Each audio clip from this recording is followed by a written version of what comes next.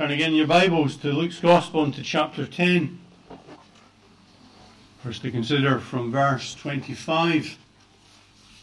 Luke chapter 10, verse 25. And behold, a certain lawyer stood up and tempted him, saying, Master, what shall I do to inherit eternal life?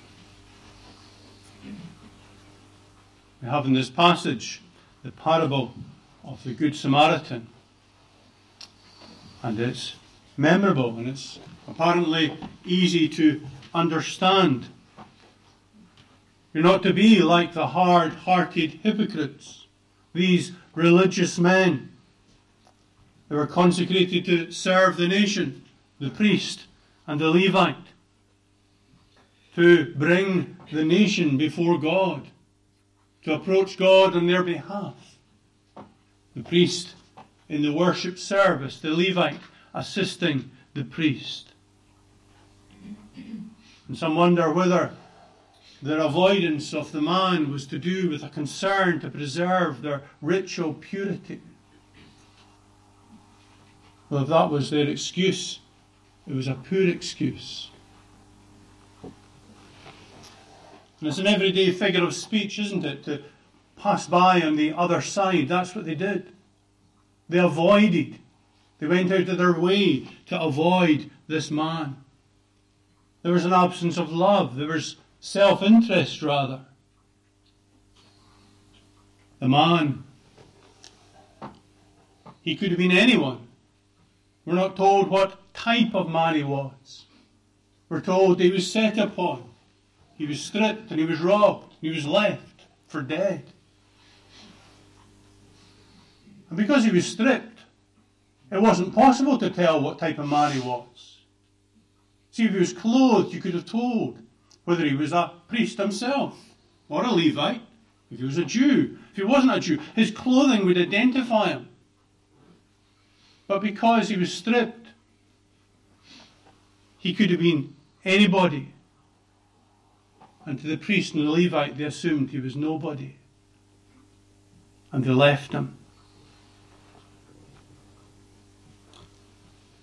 We're told they were going from Jerusalem to Jericho,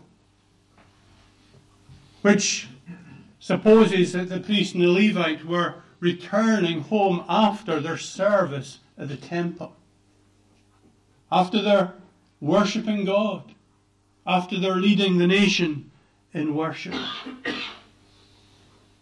And the journey from Jerusalem to Jericho is a significant, hard journey, because Jerusalem is upon the mountaintops, at 3,000 feet. Or there's a difference of about 3,000 feet, because Jericho is below sea level. And it was a mountainous route, rough and rugged and lonely and vulnerable to thieves. But then came this third man. He wasn't a priest. He wasn't a Levite. He wasn't even a Jew. He was a Samaritan.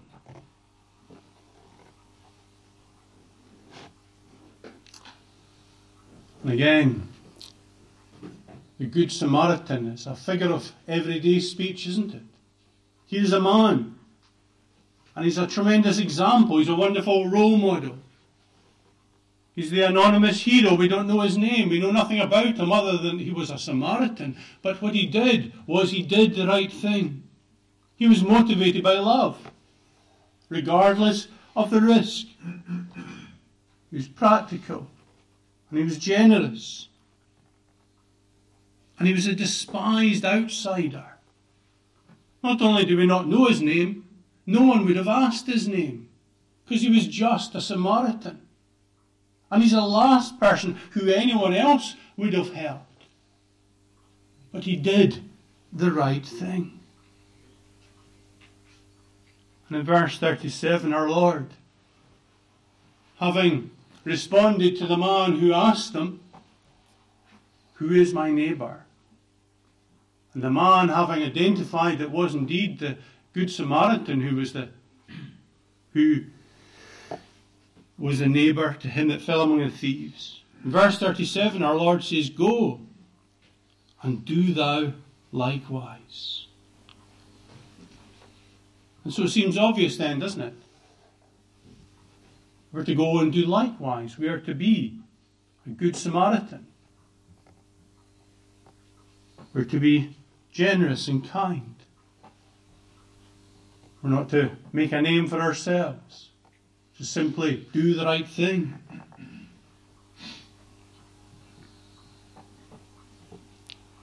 To be governed by that higher principle of love, kindness, and generosity.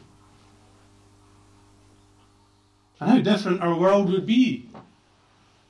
How different our immediate society here would be if we were to go and do likewise, to be like the Good Samaritan. Even the influence that just one or two could have upon the city of Inverness. To conduct themselves like this. There's much truth in this, isn't there? There's so many who are beaten and broken by a society that just passes by on the other side.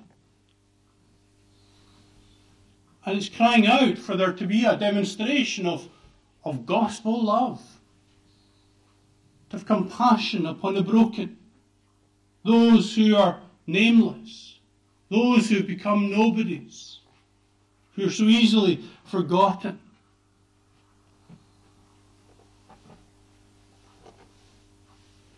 I'm not speaking about a social gospel which substitutes friendliness for faith and repentance.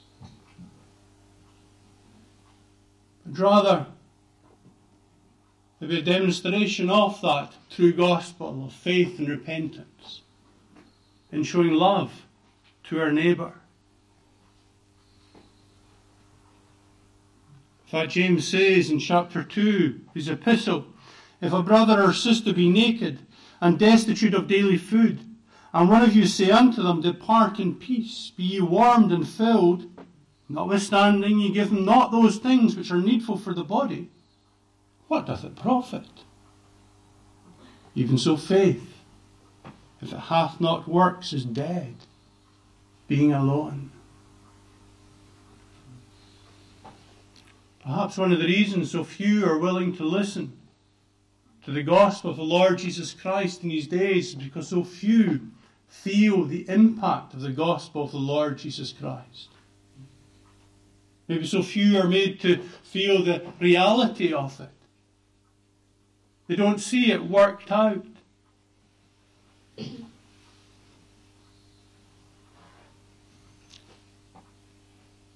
We're surrounded by a broken society. And it's not someone else's responsibility to help those who've been forsaken, abandoned, those who are broken. And the question is not even primarily, whose fault is it? Was this man foolhardy when he travelled down that road alone? Did he invite trouble? Did he bring it upon himself? That's not the issue. There was a man lying in a heap. He was left for dead. The Samaritan had compassion upon him. It's not someone else's responsibility. You know, when charity is professionalised, it becomes very cold and impoverishing. Impoverishing for the victim. It's impoverishing for the whole of society.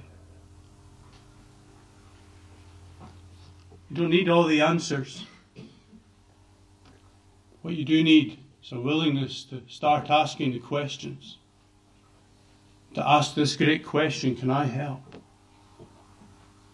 And to show that you care. Go and do thou likewise. It's a very appropriate way, isn't it, for the Christian to live. It should be how you and I live our daily lives.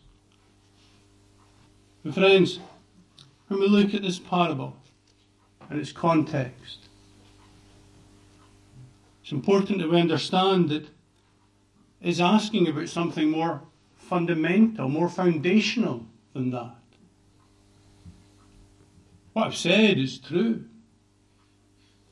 It's a very significant and it's a very real truth that we need to challenge ourselves over. We need to be able to answer faithfully before God. It is important that we understand what we have in this passage as well. And we can understand this passage by perhaps asking 3 questions. And the first question is this: are you deceiving yourself? Are you deceiving yourself? And I ask that question of you because that's the question that really was being asked of the man who asked the first question. This lawyer who stood up and tempted our Lord, saying, "Master, what shall I do to inherit eternal life?" He expresses the question that many people ask. And it's possible that maybe you yourself are asking that here today. What can I do? You maybe heard a story of an evangelist who was conducting a series of meetings in a community. He set up a tent and he preached every night of the gospel. And people would come and some people would show a response and other people didn't. And then after the final meeting, the next day, he was beginning to clear up and he was dismantling the tent. And a man who'd attended all the meetings through the week and had been challenged, but who had been fearful and held himself back and tried not to show anyone he was interested. He was burdened that night, and so he came. And he was glad to see the evangelist was still there, that although the meetings were over, he was dismantling the tent, but the man was there and he came up. He says, Sir, help me. He says, what is it I must do to be saved? The man kept working in his tent. He didn't turn around. He says, you're too late. And the man said, what do you mean I'm too late? How can I be too late? Am I too late because it was last night it finished? Am I too late because you're packing up the tent? He says, no, you're too late. Because the Lord did it. The Lord did it thousands of years ago. You must believe in the Lord Jesus Christ and thou shalt be saved. There's nothing that you can do. You know, we can deceive ourselves in thinking that it lies in our own power to save ourselves. That's what this man thought. And he stands up, apparently willing to do whatever it would take. But it's impossible.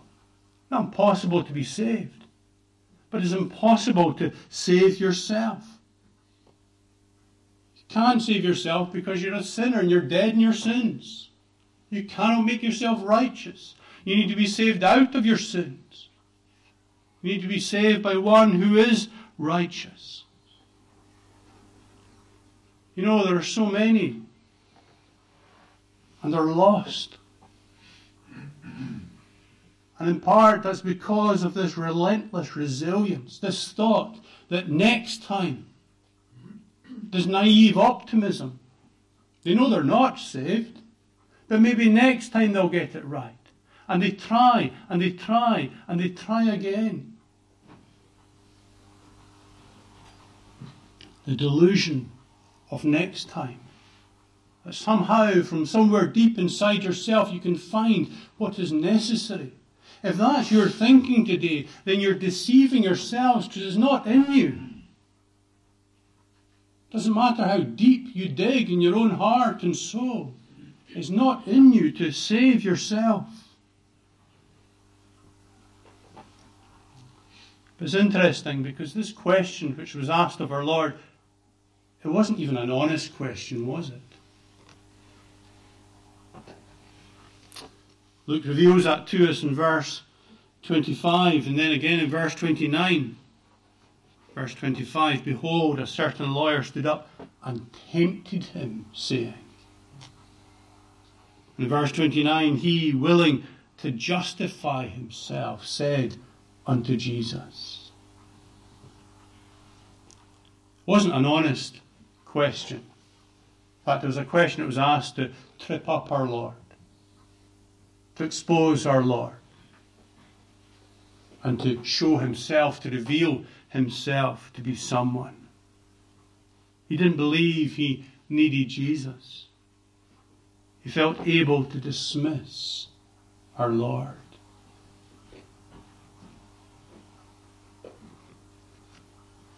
You know, it's possible that you're here today and you're like that. That you're not really convinced that you need the Lord Jesus Christ. Perhaps you feel that you're able to dismiss him. Perhaps you would never dream of doing so in the way that this man did. But yet in the quietness of your own heart, you reject the Lord. Unnecessary for you. Are you deceiving yourselves, friends? It's possible, isn't it? It's only too easy to think that you can do it yourself. This man had too low a view of the Saviour, and he had too high a view of himself.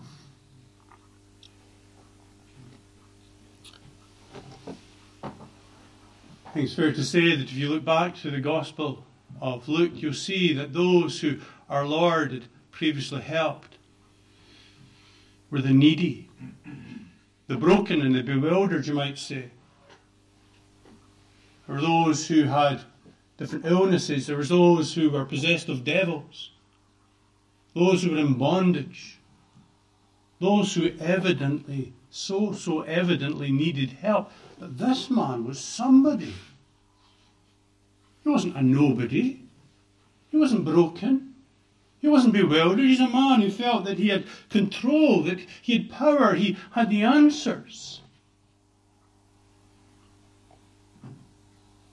It's easy to do that too, isn't it? You can look around and there's so many people who are broken and bewildered. But you're not like that. You have, as it were, so it seems, it all almost in your hand.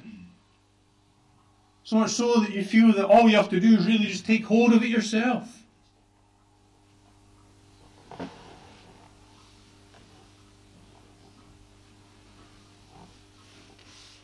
We're told he was a lawyer. A lawyer was really a scribe. He's an expert in the law of God. Different from a lawyer today. It was the religious law he was an expert in. And it's interesting because although he doesn't ask an honest question, he's given an honest answer. And the Lord, in his mercy, directs him back to the law that he was meant to know so well.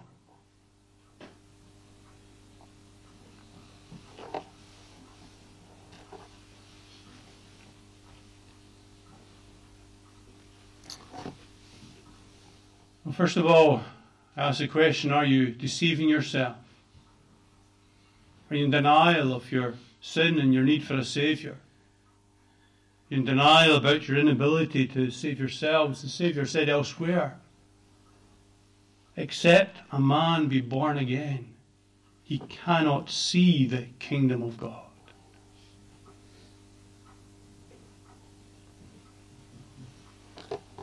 But secondly, I want to ask if you're discovering yourself. Are you discovering yourself even as you hear the Word of God? Because that was the purpose of our Lord's answer. When he said to the scribe, What is written in the law? How readest thou? He said to the man, search the Scriptures. Our Lord was not in any way commending a works-based salvation. He's not saying to the man, well, you can save yourself if you only follow what it says in the Scripture. Rather, what he was saying to the man was, if you would search the Scriptures, you will see that these are they which testify of me. Or as Paul puts it in Galatians, that the law is our schoolmaster to bring us to Christ. See, the purpose of the law was not to prove you entitled, but the purpose of the law, rather, was to prove you broken. The purpose of the law was to prove that you needed a Saviour. The purpose of the law was to confront you with the reality of your sin, that you might bow before God and confess the folly and your inability, and to cry out for mercy. That's why Jesus says in verse 28, "Thou hast answered right, do this, and thou shalt live." He says you do need to love the Lord with all your heart, and with all your soul, with all your strength, and with all your mind, and your neighbour as yourself. And if you follow that law to its logical conclusion, you shall live. Because if you follow that law to its logical conclusion, you shall cry out to the Lord for deliverance. And you shall trust in the Lord's Messiah, in the Lamb of God, to taketh away the sin of the world.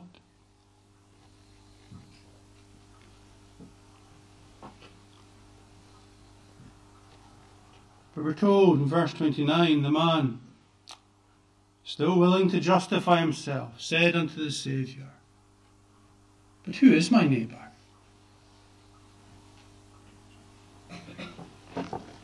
Who is my neighbour?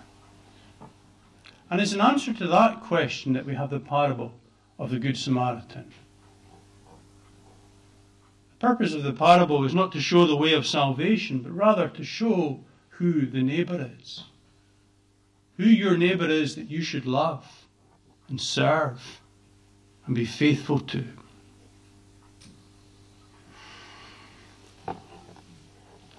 And we can speculate as to the answer the man was maybe expecting. He was a scribe, a lawyer, a religious elite. He was a man who was somebody, who was something, and perhaps he was anticipating some appropriate peer group. That's your neighbour. You're part of this group. These are the ones who look out for you, and you're to look out for them. But you understand our Lord's answer. Our Lord's answer is that it is everyone that you encounter.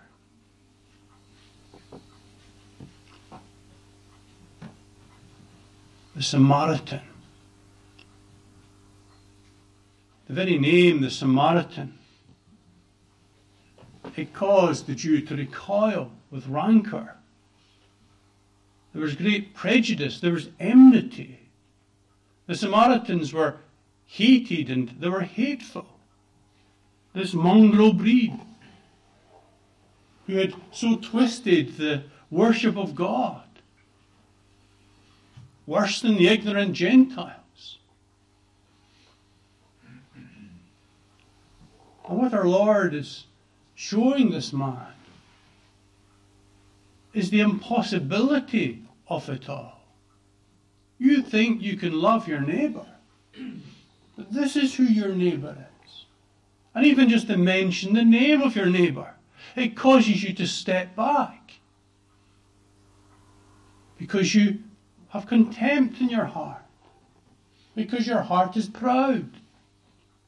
Because you don't have that love and that compassion and that mercy.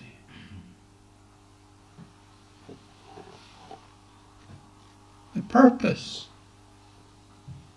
of this passage, of the answers our Lord gives in directing the man to the law and then giving the account of the Good Samaritan, is to reveal to the man his own heart.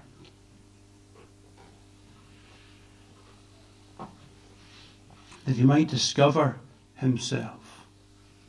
That he might see that his heart is not pure.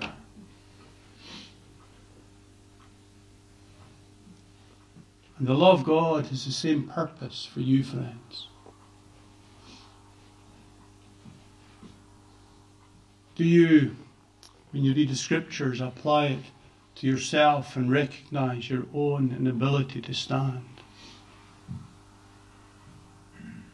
Do you meditate upon God's word and realize it shows you your need of the Saviour?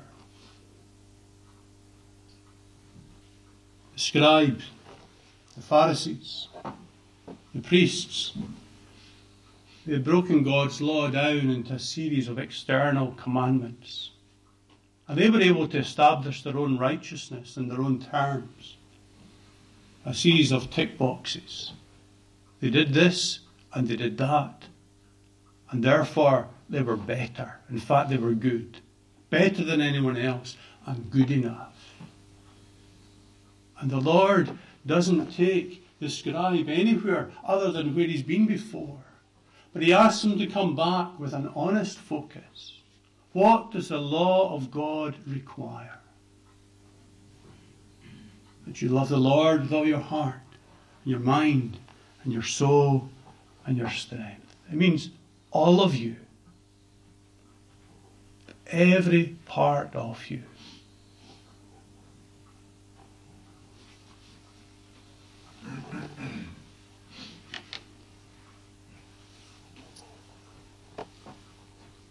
And Martin Luther, we're told, hated the righteousness of God. Shocking to hear that, isn't it? Shocking to think that. But he hated the righteousness of God. And the reason he hated the righteousness of God was because the righteousness of God was beyond him. And it didn't matter how hard he tried. It was always beyond him. He couldn't get there. And it left him so broken that he said he hated that righteousness. It emphasized what he wasn't and what he couldn't be. Until he came to realize that the righteousness that the Scriptures demands of us is a righteousness which we're told is given to us. It's given to us by faith in Jesus Christ. That is not something we are to achieve, but rather it is something that we are to accept. It is the gift of God. It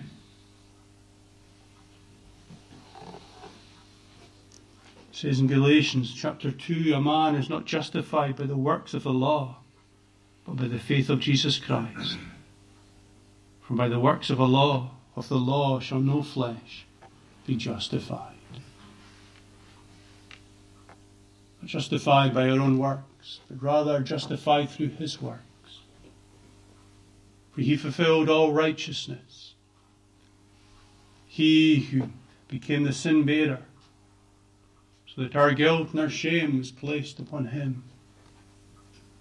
And not only did he make atonement for that, in the laying down of his life, but he fulfilled all that was required under the law. And that is the righteousness which is imputed unto you who is in Christ. But we will not come and seek that. We will not cry out to the Lord to give us that if we deceive ourselves and we do not understand ourselves and we think it's still within our own power to achieve it. That's what we have here. The Lord is challenging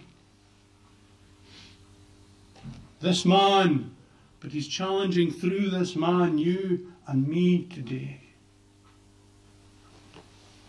Are you deceiving yourself? Will you come and consider his word?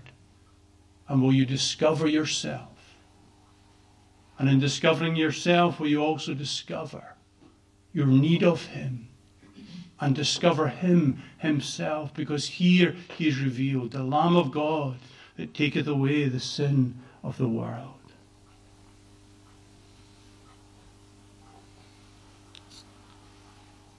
But then there's the few verses at the end of the chapter, from verse 38. And it seems as though that's something quite separate, but Luke must have a purpose for putting this account here when we're told the Lord went to a certain village, to the home of Martha and her sister Mary.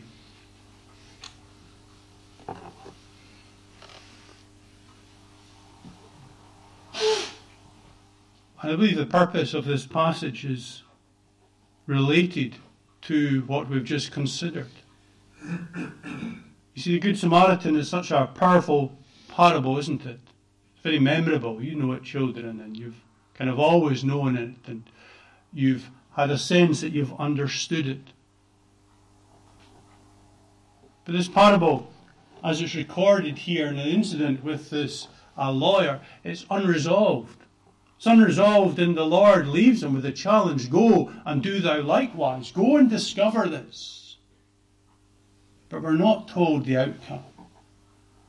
We're not told if he made that discovery, if he realised his own sin and his need of a Saviour. And because it concludes with this challenge, go thou and do likewise, there's a danger that we simply leave it there too and feel that this is simply a call for us to live as a good Samaritan. Now, as I said before, it's right that we do apply ourselves to live well, but that's not the primary purpose of this passage. It's not to require us to live well, but to show us that we can't live well.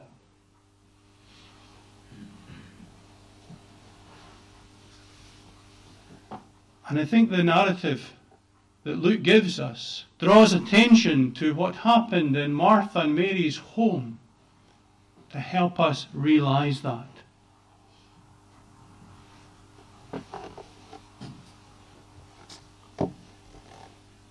Because while it speaks of the compassion of our Lord for these women, in a day when society would have no place for women,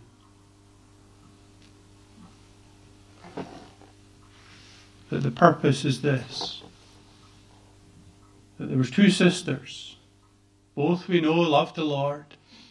We read much more about them in John's Gospel. But one was busy doing, and the other one was hearing. Martha was busy doing, but Mary had chosen the better part. And it's a balance, isn't it, to the potential misunderstanding of the Good Samaritan. Because the potential misunderstanding is an obligation simply to do. And we are to not be hearers only, but to be doers of God's word. But our doing mustn't be at the expense of hearing. And that's what had happened to Martha at that point. She got so caught up with all the responsibilities of hospitality that she was flustered and frustrated, and came to complain to the Lord himself that her sister wasn't as flustered and busy as she was. And our Lord so graciously corrects her. Tender words, aren't they? Martha, Martha, thou art careful and troubled about many things, but one thing is needful. And Mary has chosen that good part. It wasn't that Martha's activities were wrong. Our priorities were wrong.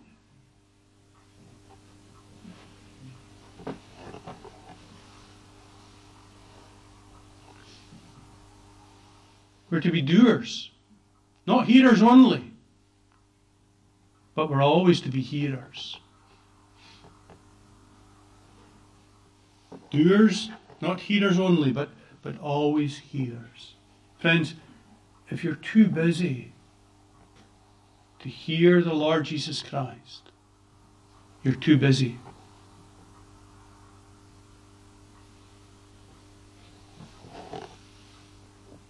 And so we have 3 questions. Are you deceiving yourself? Are you discovering yourself? And are you devoting yourself? Because that's what's required. Not that you don't do anything, but that in your doing there is a devoting to Christ, a depending upon Christ, a waiting upon Him.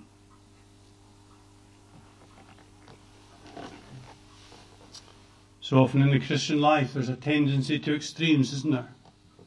And there's some who are too busy, and there's maybe some who are not busy enough. What is the answer? Well, surely the answer for all is the same. And it's to return again unto the Lord, who is our righteousness. And in the realization of who He is and what He has done, that we would then live for His glory. There's a need for that balance. Not hearers only, but doers. But not doers only, but hearers. To come again to the Lord, who is our righteousness, and then to live for His glory. And surely that's a great challenge for you and me today. To consider Him, to live for His glory in such a way that those around us would know, our society would know, that the world would know, that the Lord is in the midst of His people. Amen. Let's pray.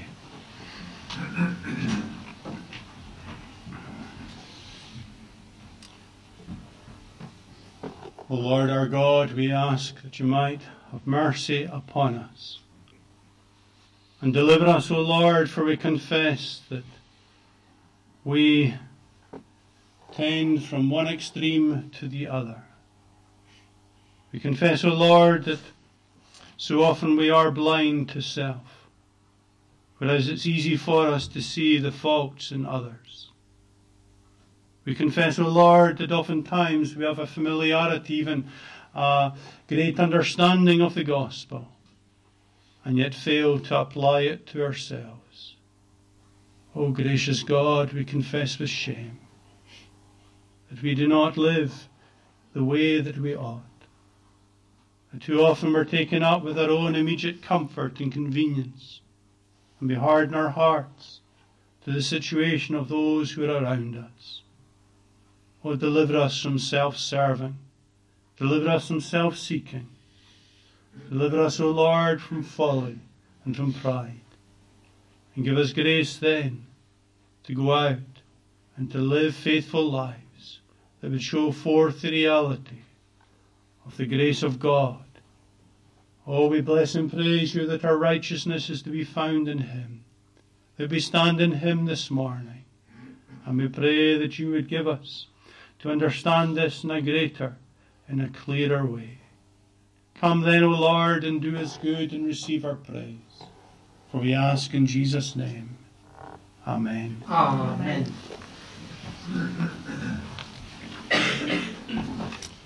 We're going to conclude singing to God's praise in Psalm 40. From verse 8, Psalm 40.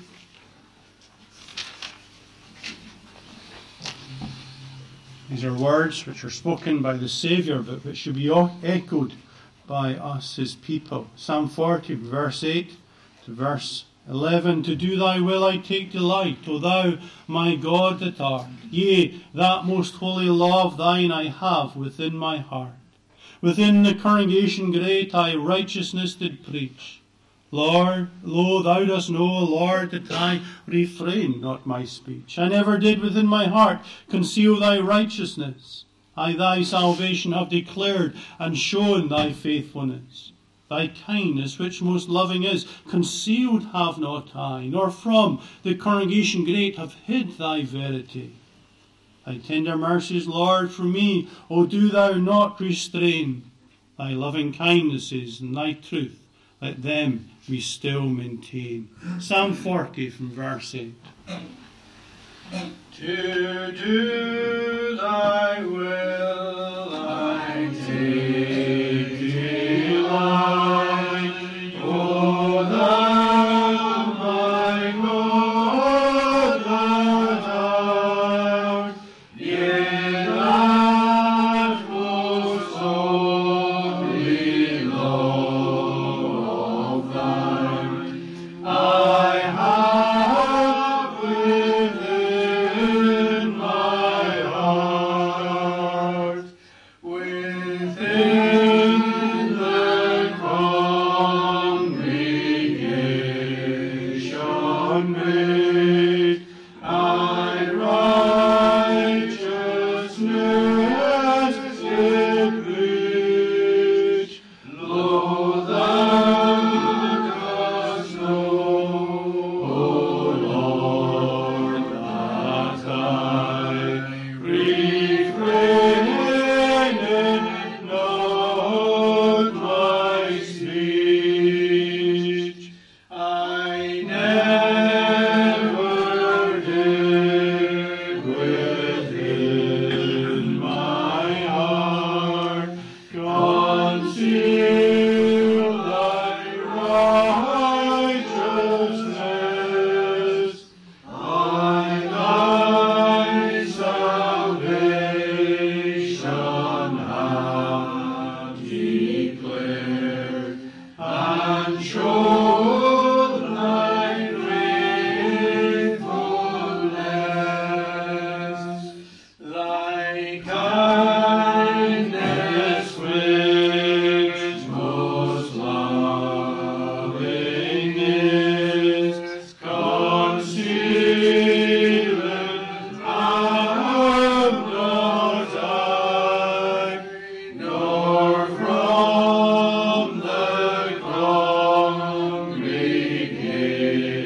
congregation great have hid thy verity.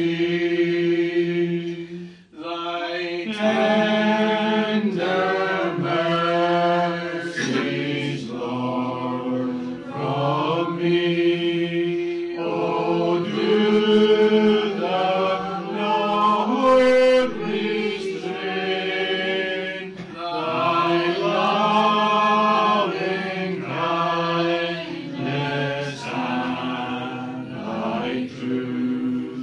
Let them be still maintained. Let's conclude. Now may grace, mercy, and peace from Father, Son, and Holy Spirit, one God, rest on and abide with you, now and forevermore. Amen. Amen.